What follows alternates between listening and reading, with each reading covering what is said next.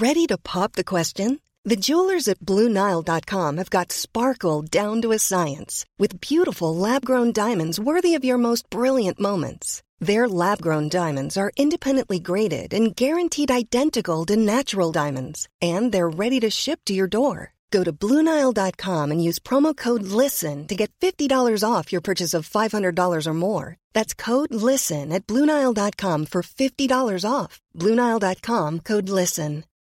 Since 2013, Bombas has donated over 100 million socks, underwear, and T-shirts to those facing homelessness. If we counted those on air, this ad would last over 1,157 days. But if we counted the time it takes to make a donation possible, it would take just a few clicks. Because every time you make a purchase, Bombas donates an item to someone who needs it. Go to bombas.com/ACAST and use code ACAST for 20% off your first purchase. That's bombas.com/ACAST, code ACAST. Hello, and welcome to the Pet Pod. This is the podcast that's all about pets. I'm Zara Boland. I'm a vet, a consultant, and an all-round animal lover.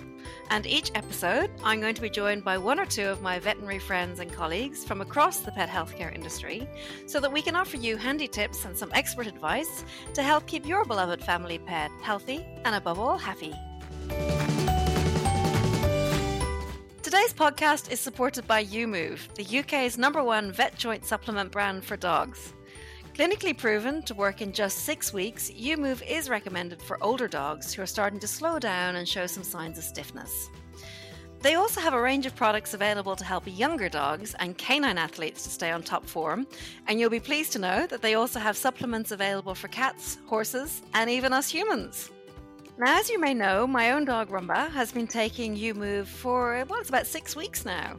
And she's actually just a month away from her 9th birthday, so she's getting on a little bit in years. But I'm very pleased to say that although she's slowing down in certain areas, she's still convinced that she's a lap dog and does try and climb onto my lap at every given opportunity. So do keep listening, and I'll continue to keep you posted on her journey. The team at YouMove are on a mission to make sure that every dog, cat, and horse lives their most active life for life.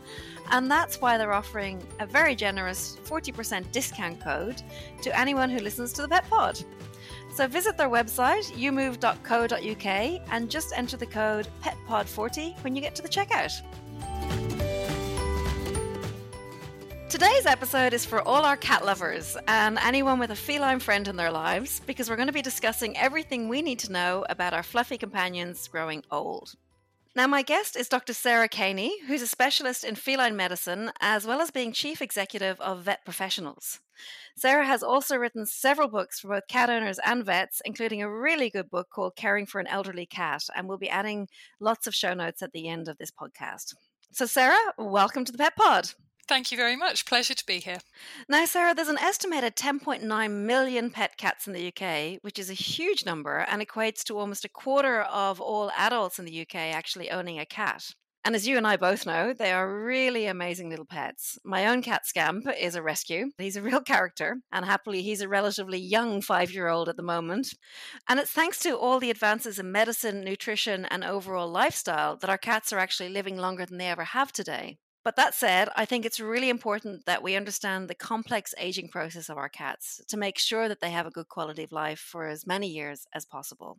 So I think that the starting point really is, lifespan and how do we define a senior cat? Because obviously it can vary from breed to breed, and individual cats have very different lifespans depending on their lifestyle, environmental factors, nutrition, everything else. But what would you consider to be the age at which a cat enters their senior years?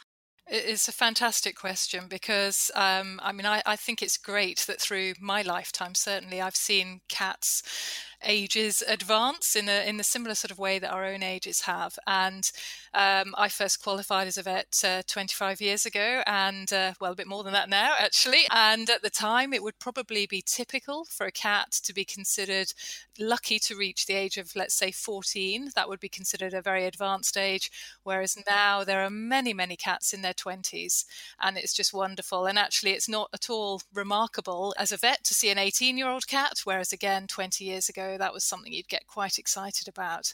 So cats definitely getting older, but in terms of when I think we should think of them as senior, I would follow the International Cat Care Life Stage Guidelines, and that is age 11 years and upwards is considered a senior cat. Okay. Is there also a delineation between senior and maybe the not so kind term, but geriatric, the elderly senior, if you like?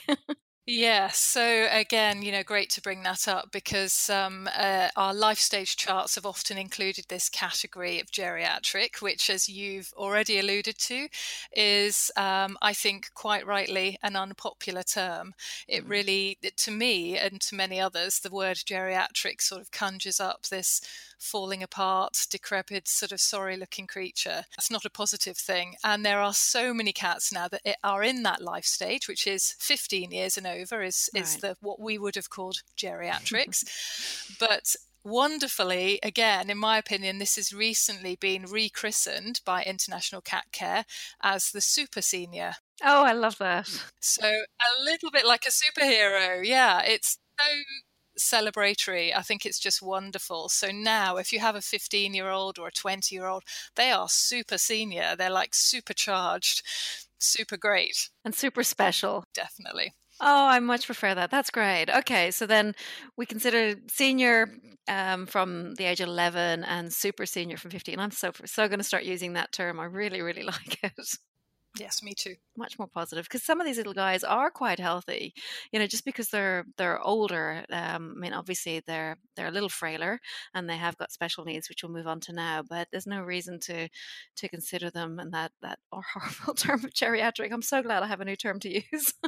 I totally agree. It's fabulous. And the other thing that's actually, I think, really lovely is that International Cat Care, in their life stage poster, which if you just Google iCat Care, how old is my cat? I think you will find it. It has a human equivalent age. And so you can see, I think for the first time, quite credible human equivalent ages. So the 11-year-old is 60, so a 60-year-old person. And a 15-year-old is 76. So that's the sort of scale. And it makes sense to me then when you're thinking about health changes, age changes, to think of those parameters. And of course, we know lots of people who are in wonderful health in their 60s, 70s, 80s, and it's the same for the cats in their equivalent ages. That's great. That's really helpful, actually. And what we can do is we can add that link into the show notes so people can find that themselves. I think that's a great tip. And so let's go back then to living with our aging cats, because it's not always easy. Sometimes an 11-year-old cat, well, more often than not, is fit, healthy, young, vibrant-looking cat, and we might not necessarily be aware or even cognizant of the fact that they will be having some changes within their bodies. So, what might be some of the common signs that we could start to notice that can help us to understand when our cats are beginning to slow down and when it's time maybe that we need to intervene and bring them to see the vet? Again, I think that's just a great question because you've already, in the way you've asked it, acknowledged that it is very difficult. I think the same in people as well. A lot of age-related changes, they happen very slowly, very gradually. So it's not normally possible to see day-to-day changes, but it's more a question of maybe looking back 6 months and thinking, have things changed in the last few months? This is where I would be a very passionate advocate for having good contact with your vet clinic. And many vet clinics are offering senior healthcare checks and really embracing that as a possibility. And even if, particularly at the moment, actually physically going to a vet clinic is probably very daunting in terms of your own health and safety COVID-wise, actually just speaking to the vet, speaking to the nurse, discussing your cat and making sure that you're keeping on top of any little changes that you've seen, I think can be very, very helpful. No, that's really good advice. I'm a big advocate of that. Those regular wellness and senior wellness checks as well. They can really pick up things that we're not going to notice as cat owners, but which we can start to identify as vets. Certainly things like some deterioration in maybe eyesight or hearing. But let's talk about some of those things. So what will we start to see as a cat owner? So I know activity level is a difficult one, particularly with cats, because they don't tend to be the most active at the best of times. And so, we can notice them potentially sleeping a bit more, but it's not so easy to see that. Yes, and I think you've hit on a really good one to start with in terms of mobility problems, because as a vet, I know that osteoarthritis, arthritis affecting the joints of the legs and the spine, is really very common. And in fact, a few studies have indicated that more than 90% of senior and super senior cats have X-ray evidence of arthritis in terms of X-ray surveys that have been done. Gosh, that's high. So phenomenally high. And therefore, many of those cats, it's estimated about half of those cats have some pain associated with that arthritis. And that will have an impact on their mobility and their quality of life. But as you have said in the question, really often what's noticed is that the cat may be seen to be spending more time sleeping or in one place. And that is so often interpreted as normal cat behavior. It's obviously very difficult for a carer to know, well, is my cat sleeping more because of this perhaps pain and arthritis, or is this normal behavior for my cat?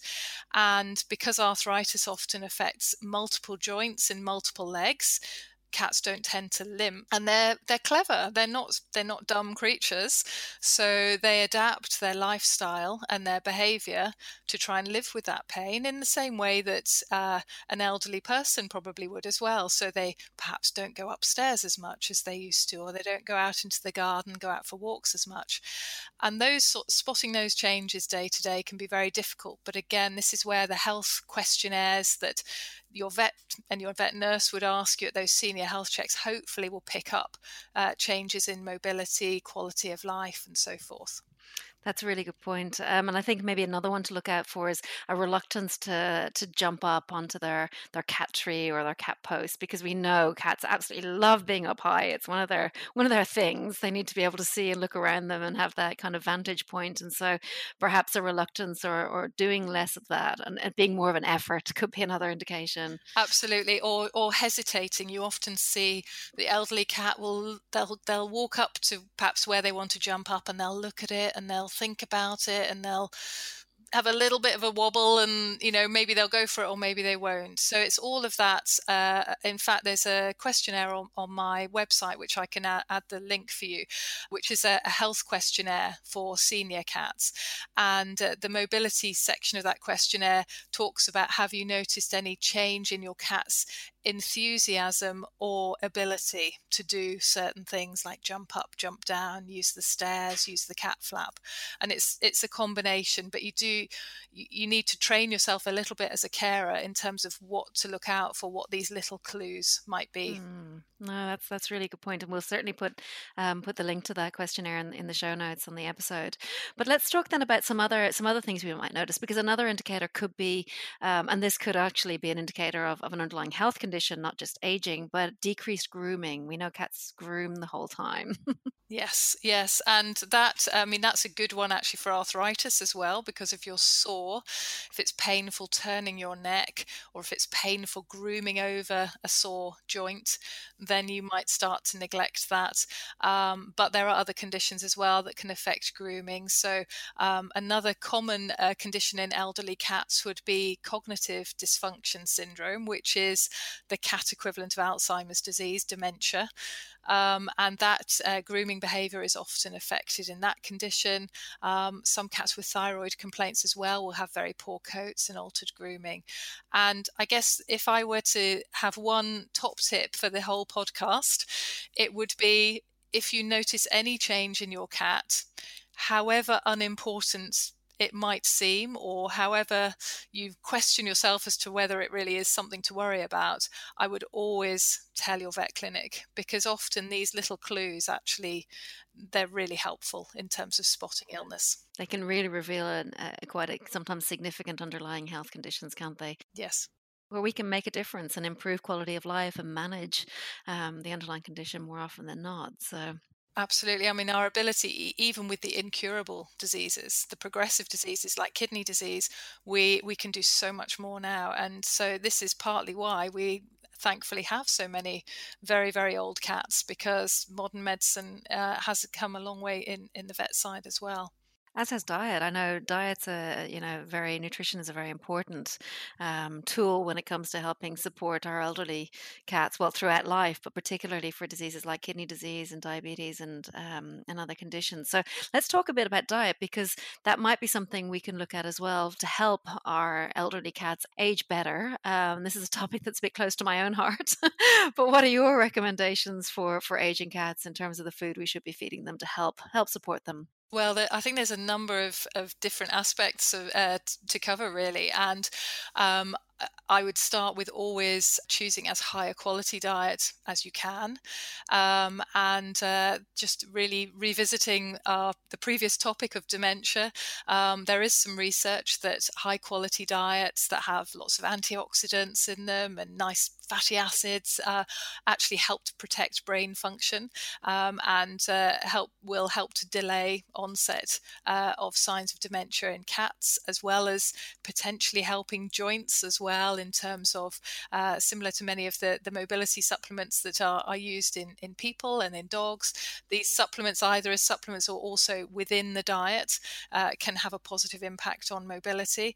But there are very specific illnesses which also, where diet is really proven to have a massive impact, and kidney disease is the star candidate for that prize, because we know absolutely without a shadow of a doubt that if your cat has kidney disease and you can persuade it to eat a specially formulated diet for cats with kidney disease, it will typically live two to three times longer. And in cat terms, that's massive. It is really massive. I mean, translate that into human years. So that's huge. Yes. And I think diet can make a very, very significant difference as cats age. And I think another part to that is not necessarily either all about the nutrients, is it? Because cats that are aging might lose their sense of taste or their smell, and that's also a very important aspect for being wanting to eat and being attracted to the food. And so maybe some tips that you can help us with here, like heating food to room temperature, for example, or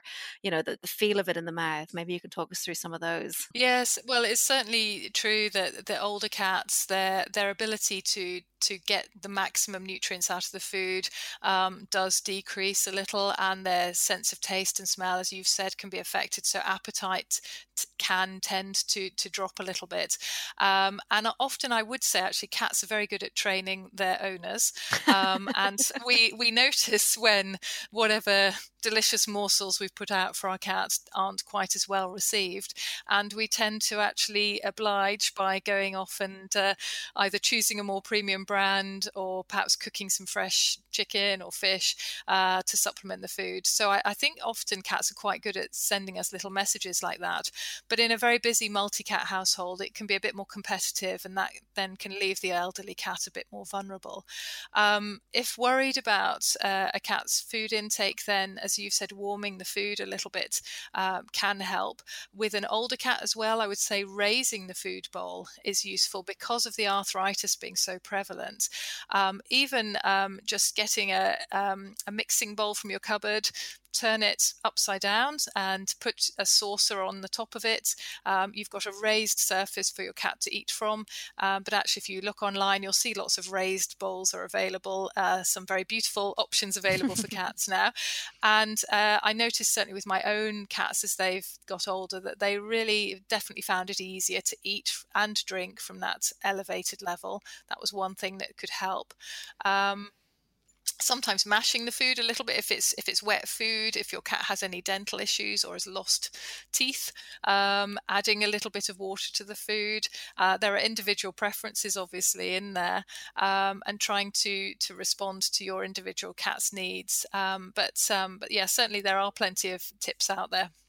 No, that's really helpful. And I think you allude to a great point there. What's the saying? Dogs have owners, cats have servants. I think. Yes. I'm definitely my cat servant, that's for sure. And it's only going to worsen as he gets older, I can tell already.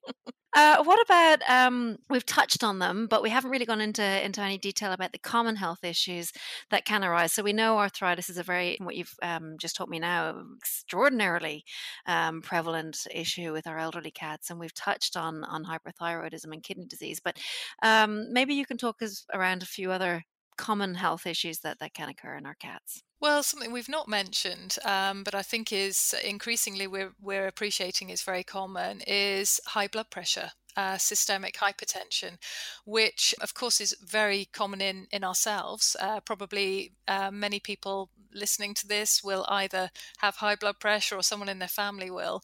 And we're now estimating that probably more than 20% of our seniors and super seniors have high blood pressure. And this is previously has been a little bit hidden. And I think we're coming to appreciate this more and more because thankfully now it's relatively unusual for a vet clinic to not have facilities to assess blood pressure. So we're assessing and monitoring more cats. And we know some of the the most important cause of high blood pressure is kidney disease. And chronic kidney disease affects more than a third of elderly cats. And it's a little bit of a large scale, but the current estimate is between 20 and 60% of cats with kidney disease. So let's say a third of them, just to put somewhere in the middle. A lot of them have high blood pressure.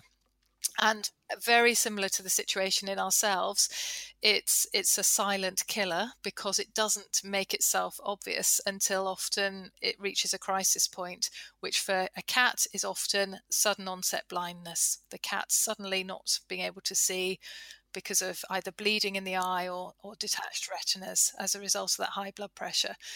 But it is very, very diagnosable and very, very treatable. So if your vet clinic is offering blood pressure screening as part of the senior check, that's brilliant, and because then you can identify it before it's caused problems and it can be treated very successfully. With medication? Yes, with medication, yes. And that's another question then, because I know a lot of people will have trouble giving tablets in particular to cats. So random question, but does it come in liquid format? There's actually 2 products that now have a license for treatment of hypertension in cats. One is a tablet, and it is actually, I think, and the International Cat Care also think it is easy to give. It's one of their easy to give awards. I think it's chicken flavored. Okay, that helps. It appears to be quite palatable, and it is a really nice, small, cat-friendly size. And actually, many cats, if they're not easy to give a pill to, and actually quite a lot of cats are not difficult to give a pill to, but if the cat is not easy, this is often the sort of product which you can hide in just a tiny bit of food and the cat won't notice it. So it does seem to be very easy to give. The other option is actually a liquid. And so there are both options available. And if your cat's recently diagnosed with this, then have a discussion with the vet, obviously related to your cat. But there are choices, which is great. Well, that's great to know. Really helpful. Yeah, it's funny, isn't it? I remember so many people I've tried to help giving, showing how to pill a cat, and it's all well and good, I think, when you're in a vet clinic. Well, not always, but more often than not, when people come home and the cat's wised up to it, it can be very tricky. And I've heard all the horror stories with towels and everything else.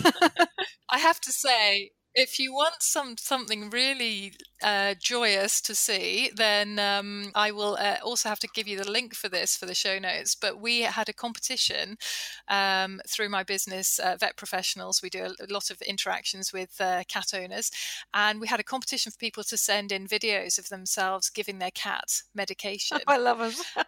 And it's absolutely brilliant. So it was put together with some sponsorship into a lovely montage of different owners giving their cats pills, a couple giving liquid, and giving their tips for how to give it. So, and the wonderful thing from my perspective was that I think in all of the videos, it was one person doing everything. Fantastic. And then another person was doing the film, or the film was filmed by their laptop. But literally, they were sort of doing it all on their own, in all sorts of different ways and showing, the different ways you can do it very successfully. And the cats all looked, pretty happy about it. I think there's one exception, a hypothyroid cat that looked a bit grumpy, but probably not related to the pill. But yeah, it's a really nice video sequence. And so if you're looking for tips on different positions to try, that's also helpful. But I have got a couple of little videos on my website as well that have tips for pill administration. Great. Well, we'll definitely add the links to that. And then let's talk about, because you touched on there, hyperthyroidism, because yes, it can cause some mood changes as well as everything else. So maybe we can just have a chat about that, because I know there's also one of the treatment options for hyperthyroidism obviously is surgery. And then aging cats have obviously higher anesthetic risk for surgery as well. So we have a little chat about that side of things. Yeah, so hypothyroidism, just to give a little bit of background, it probably affects about 10% of older cats. So again, if you've had a number of cats or you've got friends with cats, you probably will have come across this condition. And it's an overactive thyroid, Yeah, it's usually a sort of benign overgrowth of the thyroid tissue. Very occasionally, it's a more nasty cancer, but usually it's a sort of benign overgrowth of tissue, which causes this whole range of signs, the typical being a cat that's really, really hungry, eating lots and lots of food, and yet losing lots of weight, and also that is often behaviorally affected in terms of restless, agitated, stressed. So it might seem very active, and you might think as an owner, well, it's great, my cat's so active and always on the go, but they're losing weight and they're eating a lot. So it's usually very straightforward to diagnose. So that's a blood test that confirms it. And then treatment-wise, there's actually a number of options. There are what I would call reversible options, which you need to do forever to just hold the disease at bay.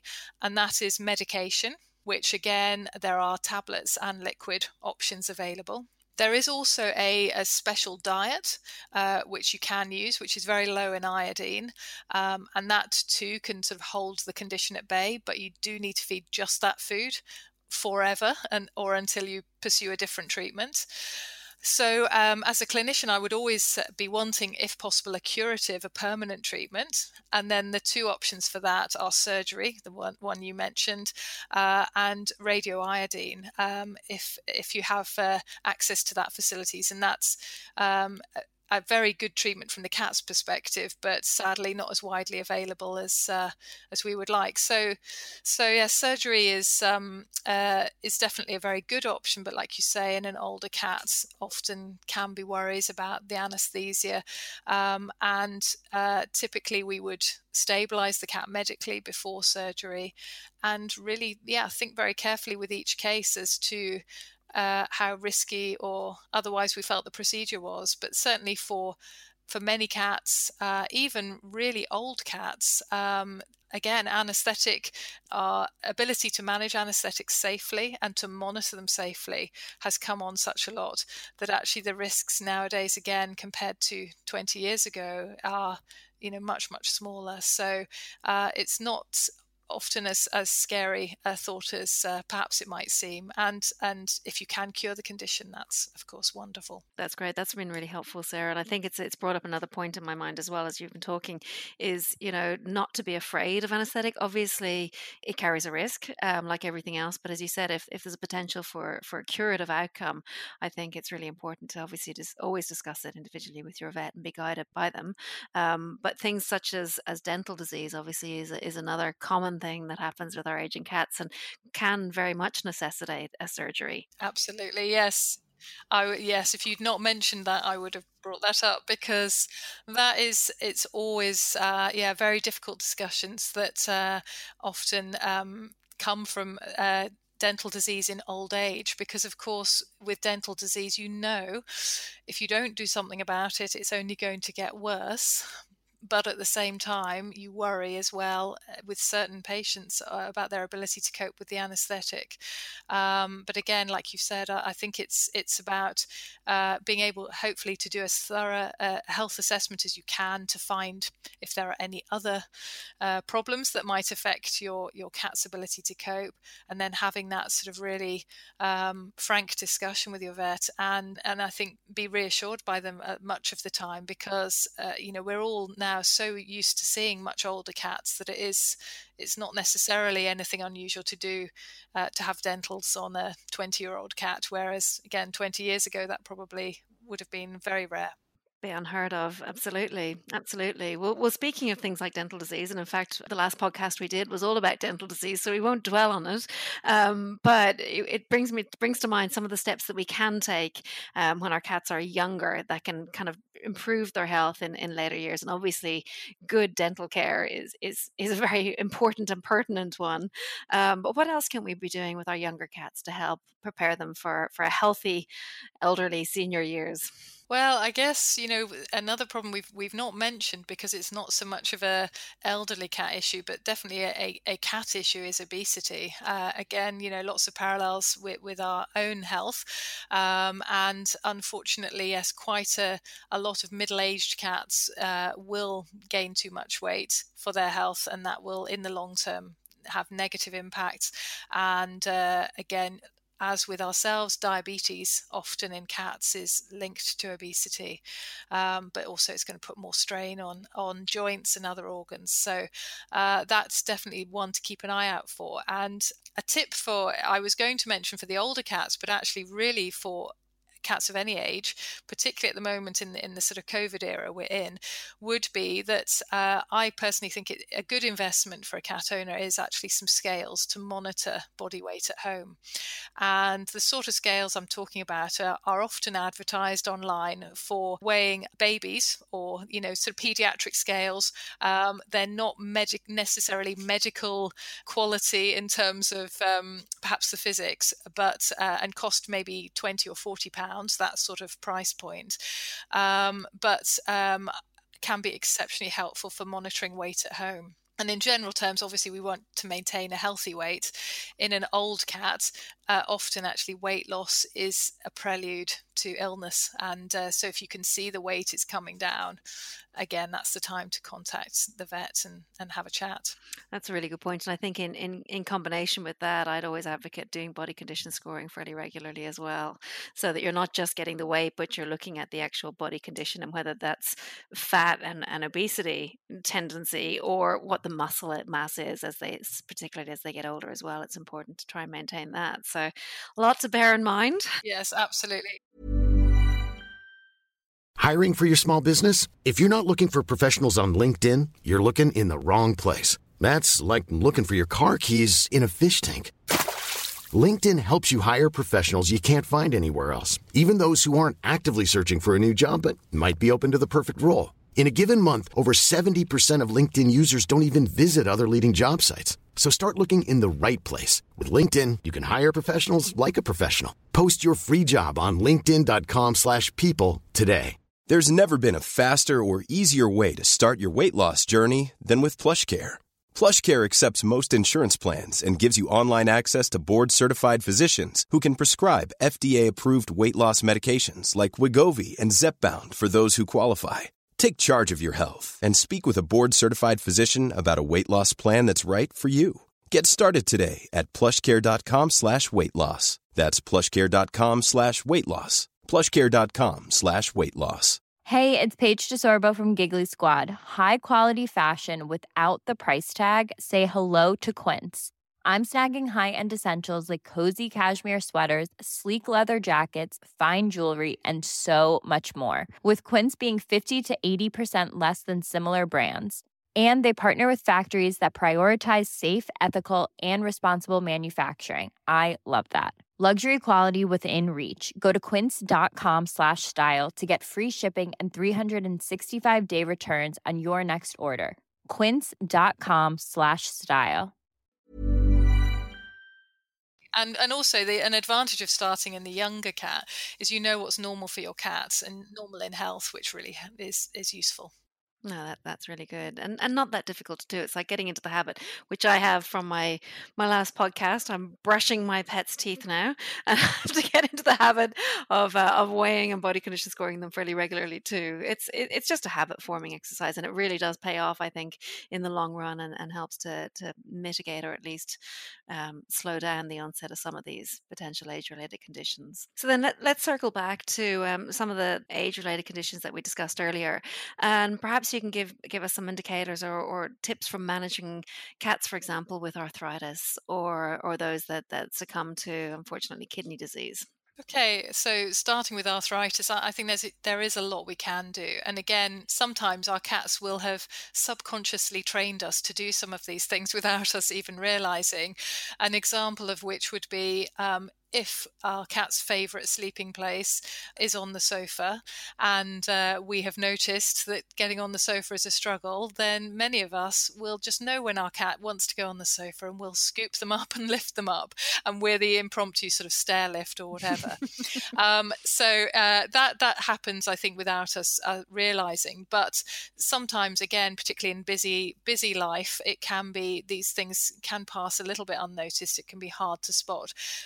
So if your cat is diagnosed with arthritis, I think a useful exercise after that point is going home and trying to look around your home and your cat's lifestyle during health and think, well, what can I do that can make things easier? Yeah, so make it cat friendly, senior cat friendly. Yeah, senior cat friendly. So the cat that loves looking out of the window, can it get to the window as easily? Or if I put a chair that it can jump onto first, perhaps, its mobility is fine to get on a chair and then it can get on a windowsill.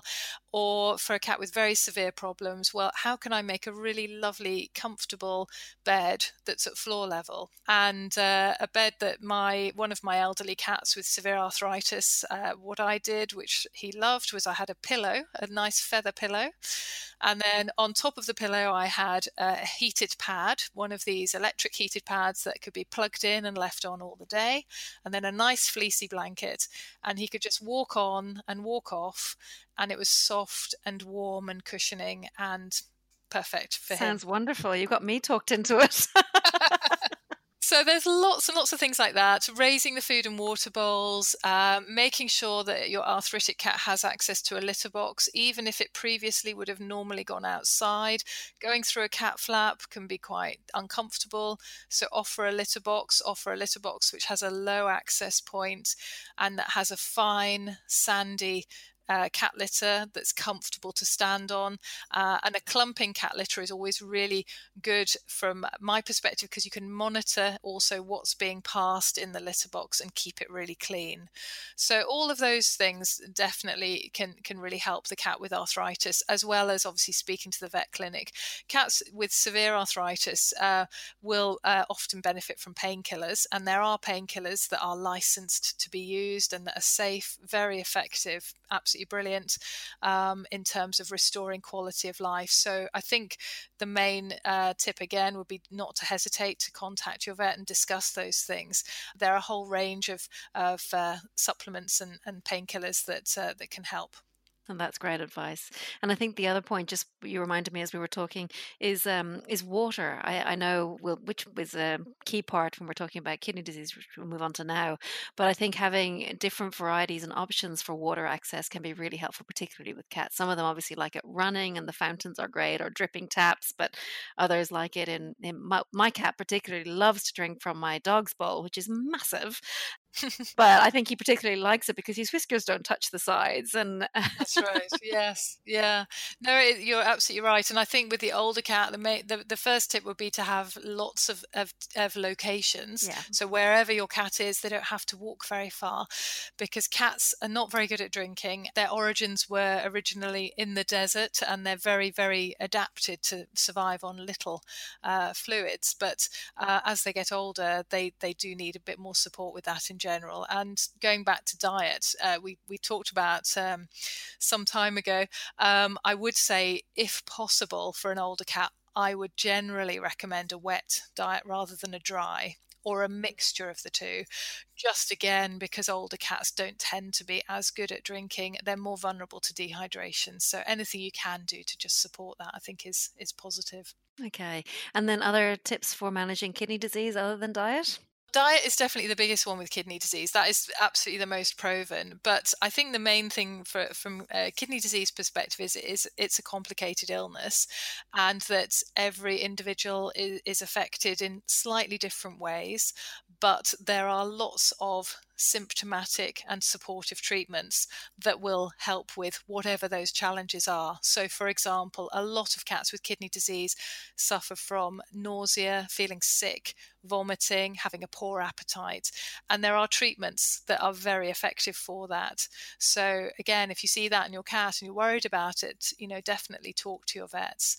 Some cats struggle with staying hydrated, and so doing as much as you can to encourage drinking can be helpful. So you can make sort of soup for your cat, flavored broths to help up their fluid intake, or even just add water to their normal food. And if you do it very gradually, lots of cats will cope with that. They won't turn it down.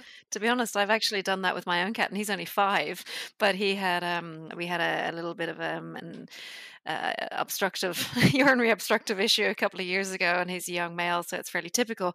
But I started to just add water to his wet food. He gets both, and now he's addicted to it, and he just laps up all the water first, which is great. I'm delighted. Perfect. That's absolutely perfect. And something that has surprised me is that there are some cats that really love dry food, and they won't eat wet food. That's right. But actually, some of the cats that will only eat dry food, what I would often call a dry food addict, they will eat dry food to which you add water. So don't rule out that possibility. If you're thinking, yeah, I can't get my cat to eat wet food, add just even, a couple of teaspoons of water to the biscuits. Let the cat get used to that slightly different texture and see how far you can go. And I've had some owners that have been able to get the dry biscuits look like sort of porridge, and the cat will still eat it. And so much for texture. Yeah. So whatever works, right? Yeah. This stage, yeah. No, that's great. And then let's circle back, because I want to talk about the you touched on feline Alzheimer's or dementia earlier on in the discussion. I think it's a really important one that potentially is also quite underdiagnosed. Yes. So maybe let's have a chat about some of those symptoms, because I know an example might be, obviously cats are nocturnal anyway, but there might be a lot more evening, nighttime activity and vocalizing, but maybe you can talk us through what we can look out for. So we are really mainly talking about behavioural changes with cognitive dysfunction, and you quite correctly have hit on one of the big ones, which is vocalization at night, this sort of nighttime yowling, which anyone who's lived with it knows instantly what I'm talking about. I have lived with it too, and so I have great empathy for anyone who's currently living with it. But this is the situation where often your cats might sound like they're in actually quite a lot of distress. There's a sort of real yowl in the middle of the night, and you leap out of bed and you offer your cat food, a cuddle, all those sorts of things. And there doesn't seem to be a reason for it. And this is, often something linked with cognitive dysfunction, but also important to rule out other illnesses. Hypothyroidism can also do this, and also some cats with high blood pressure, because that can cause little bleeds in the brain. So always important to rule these things out, because cognitive dysfunction is a diagnosis of exclusion. We have to cross everything else off the list to diagnose it. But other changes you might see with it would include some cats become very clingy and will not leave your side, will follow you around, will be very upset if you leave the room. Other cats will become very withdrawn. Some cats are quite grumpy with people and other animals in the house, so it can really affect behavior in all sorts of different ways. Grooming can be affected, both increased and decreased, but more typically decreased. And yes, a whole host of things that, similar to as you would imagine in a person with dementia, actually. So the forgetfulness. It might seem a funny thing to say about a cat, but you will see, the cat might walk into the room where you are and just look a bit confused and why am I here? And stop using a litter box, apparent loss of learned behaviour. So all these sorts of things. And even though it's similar to Alzheimer's, we haven't got a cure for cognitive dysfunction in cats. There's a lot we can do, again, from primarily an environmental perspective, to create a supportive home and make sure that the cat feels safe and secure and has all of the resources they need, the food, the water, the litter box, the bed, so that they don't feel distressed by their condition. I think that's really useful to remind us of. And I think another key part to that would be keeping the environment as familiar as possible. So not moving furniture around, for example, unnecessarily, which could further disorientate a cat that's already struggling a bit. Yes. I mean, it depends a little bit as well on the severity of signs.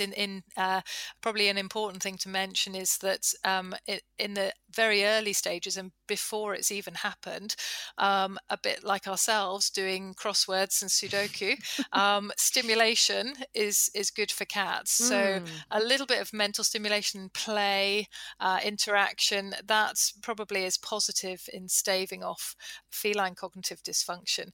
But for the very badly affected cats, yes, the sort of stable, safe.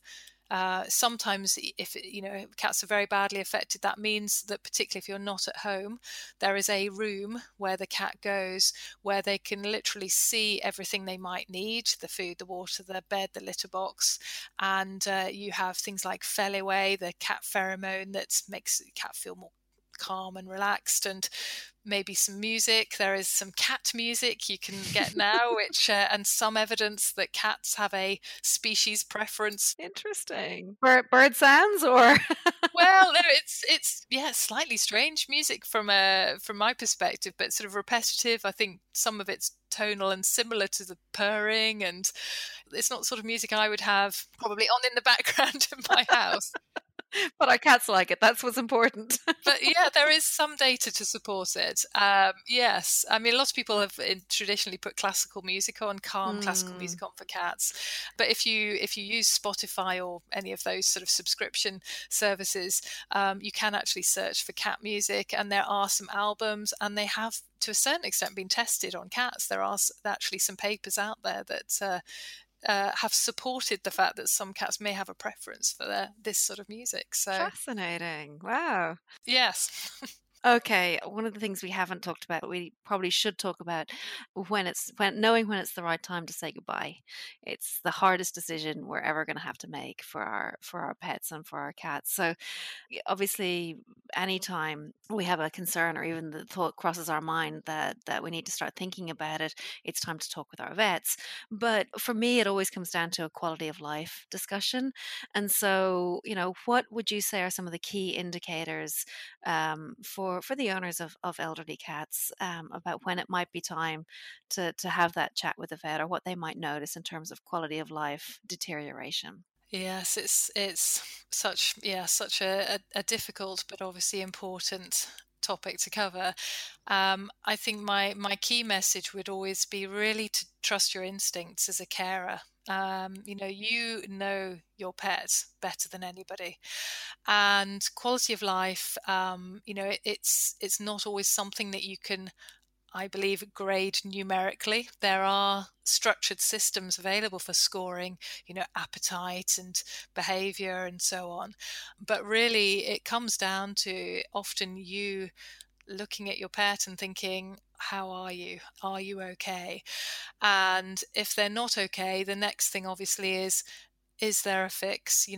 Speaking to the vet clinic, is there anything we can try that we've not tried, or tweak that we should, that might change things?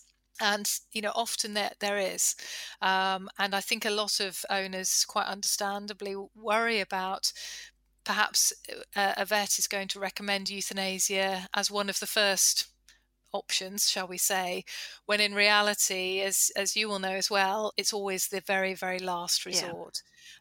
So I think that's the important thing, is maintaining contact with the vet clinic and saying, have we done everything that you think we should? And where it is clear that, yes, unfortunately, we have. And very sadly, I had to face this situation myself recently with our own cat. Oh, I'm sorry. Who developed a very severe cancer, very aggressive cancer. And once we knew that was the diagnosis, and we knew, unfortunately, with it being a carcinoma, there was absolutely nothing medically we could do. I'm sorry, Sarah. It was, thank you. It was all about quality of life. And every day, all of us at home looking at him and saying, has today been a good enough day? And if we can't make it a good enough day, then this is the time to stop.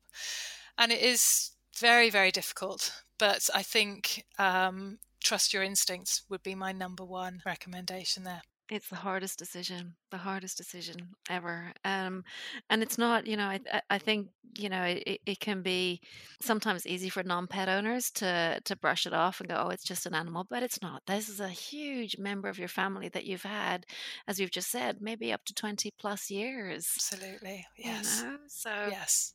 And there are, I know Cats Protection, I think, have a very good helpline for people who are struggling with bereavement and grief after losing their pet. But do you have any other? I mean, how have you managed to cope? It's so hard. Oh no, thank you. It's I'm lucky that because of my work, I work with people who love cats and recognize the value of pet ownership, as you've just said. It's the non-pet owners who often can't really understand, which is fair enough. So I think the Blue Cross also have a bereavement service, which I've not had experience of, but it is available.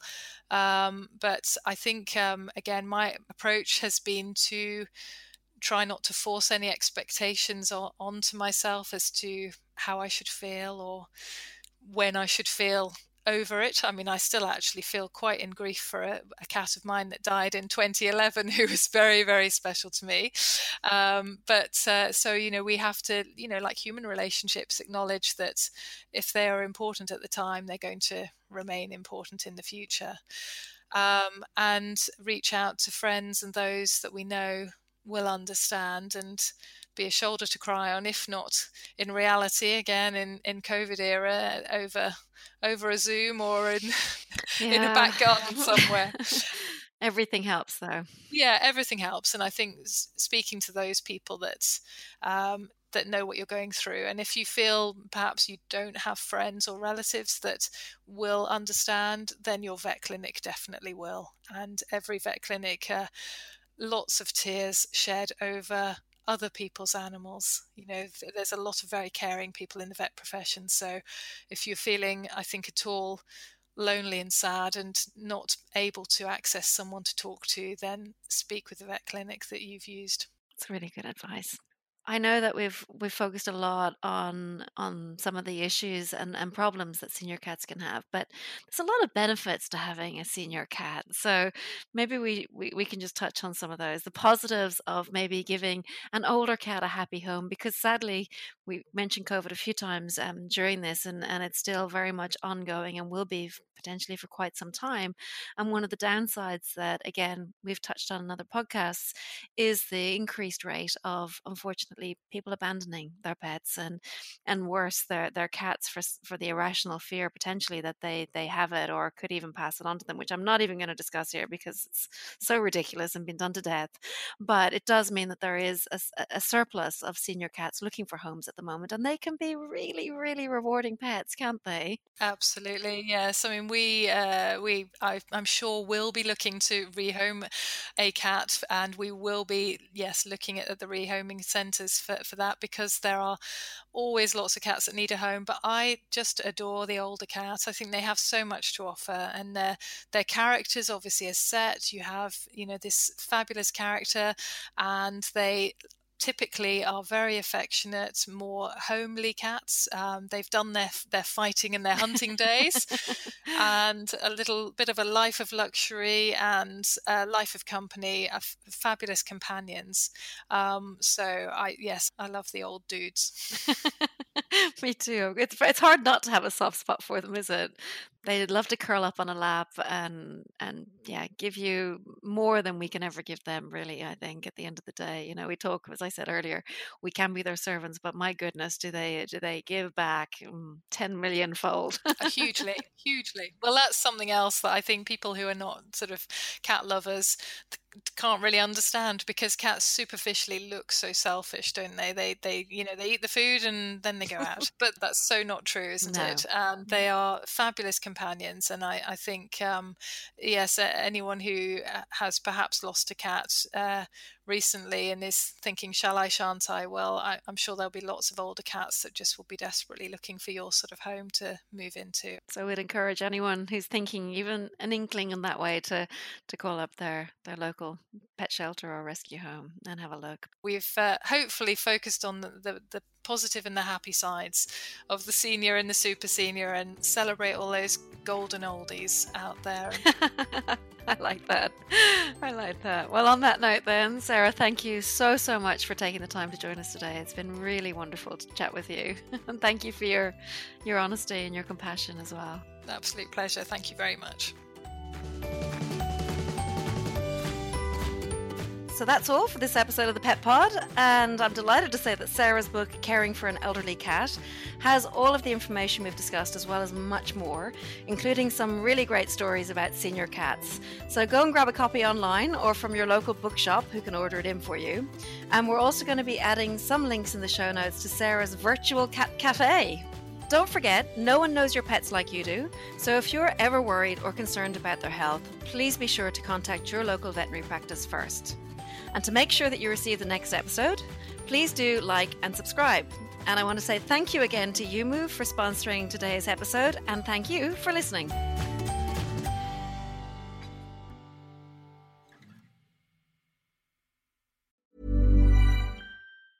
Mom deserves the best, and there's no better place to shop for Mother's Day than Whole Foods Market. They're your destination for unbeatable savings, from premium gifts to show-stopping flowers and irresistible desserts. Start by saving 33% with Prime on all body care and candles. Then get a 15-stem bunch of tulips for just $9.99 each with Prime. Round out Mom's menu with festive rosé, irresistible berry chantilly cake, and more special treats. Come celebrate Mother's Day at Whole Foods Market. Planning for your next trip?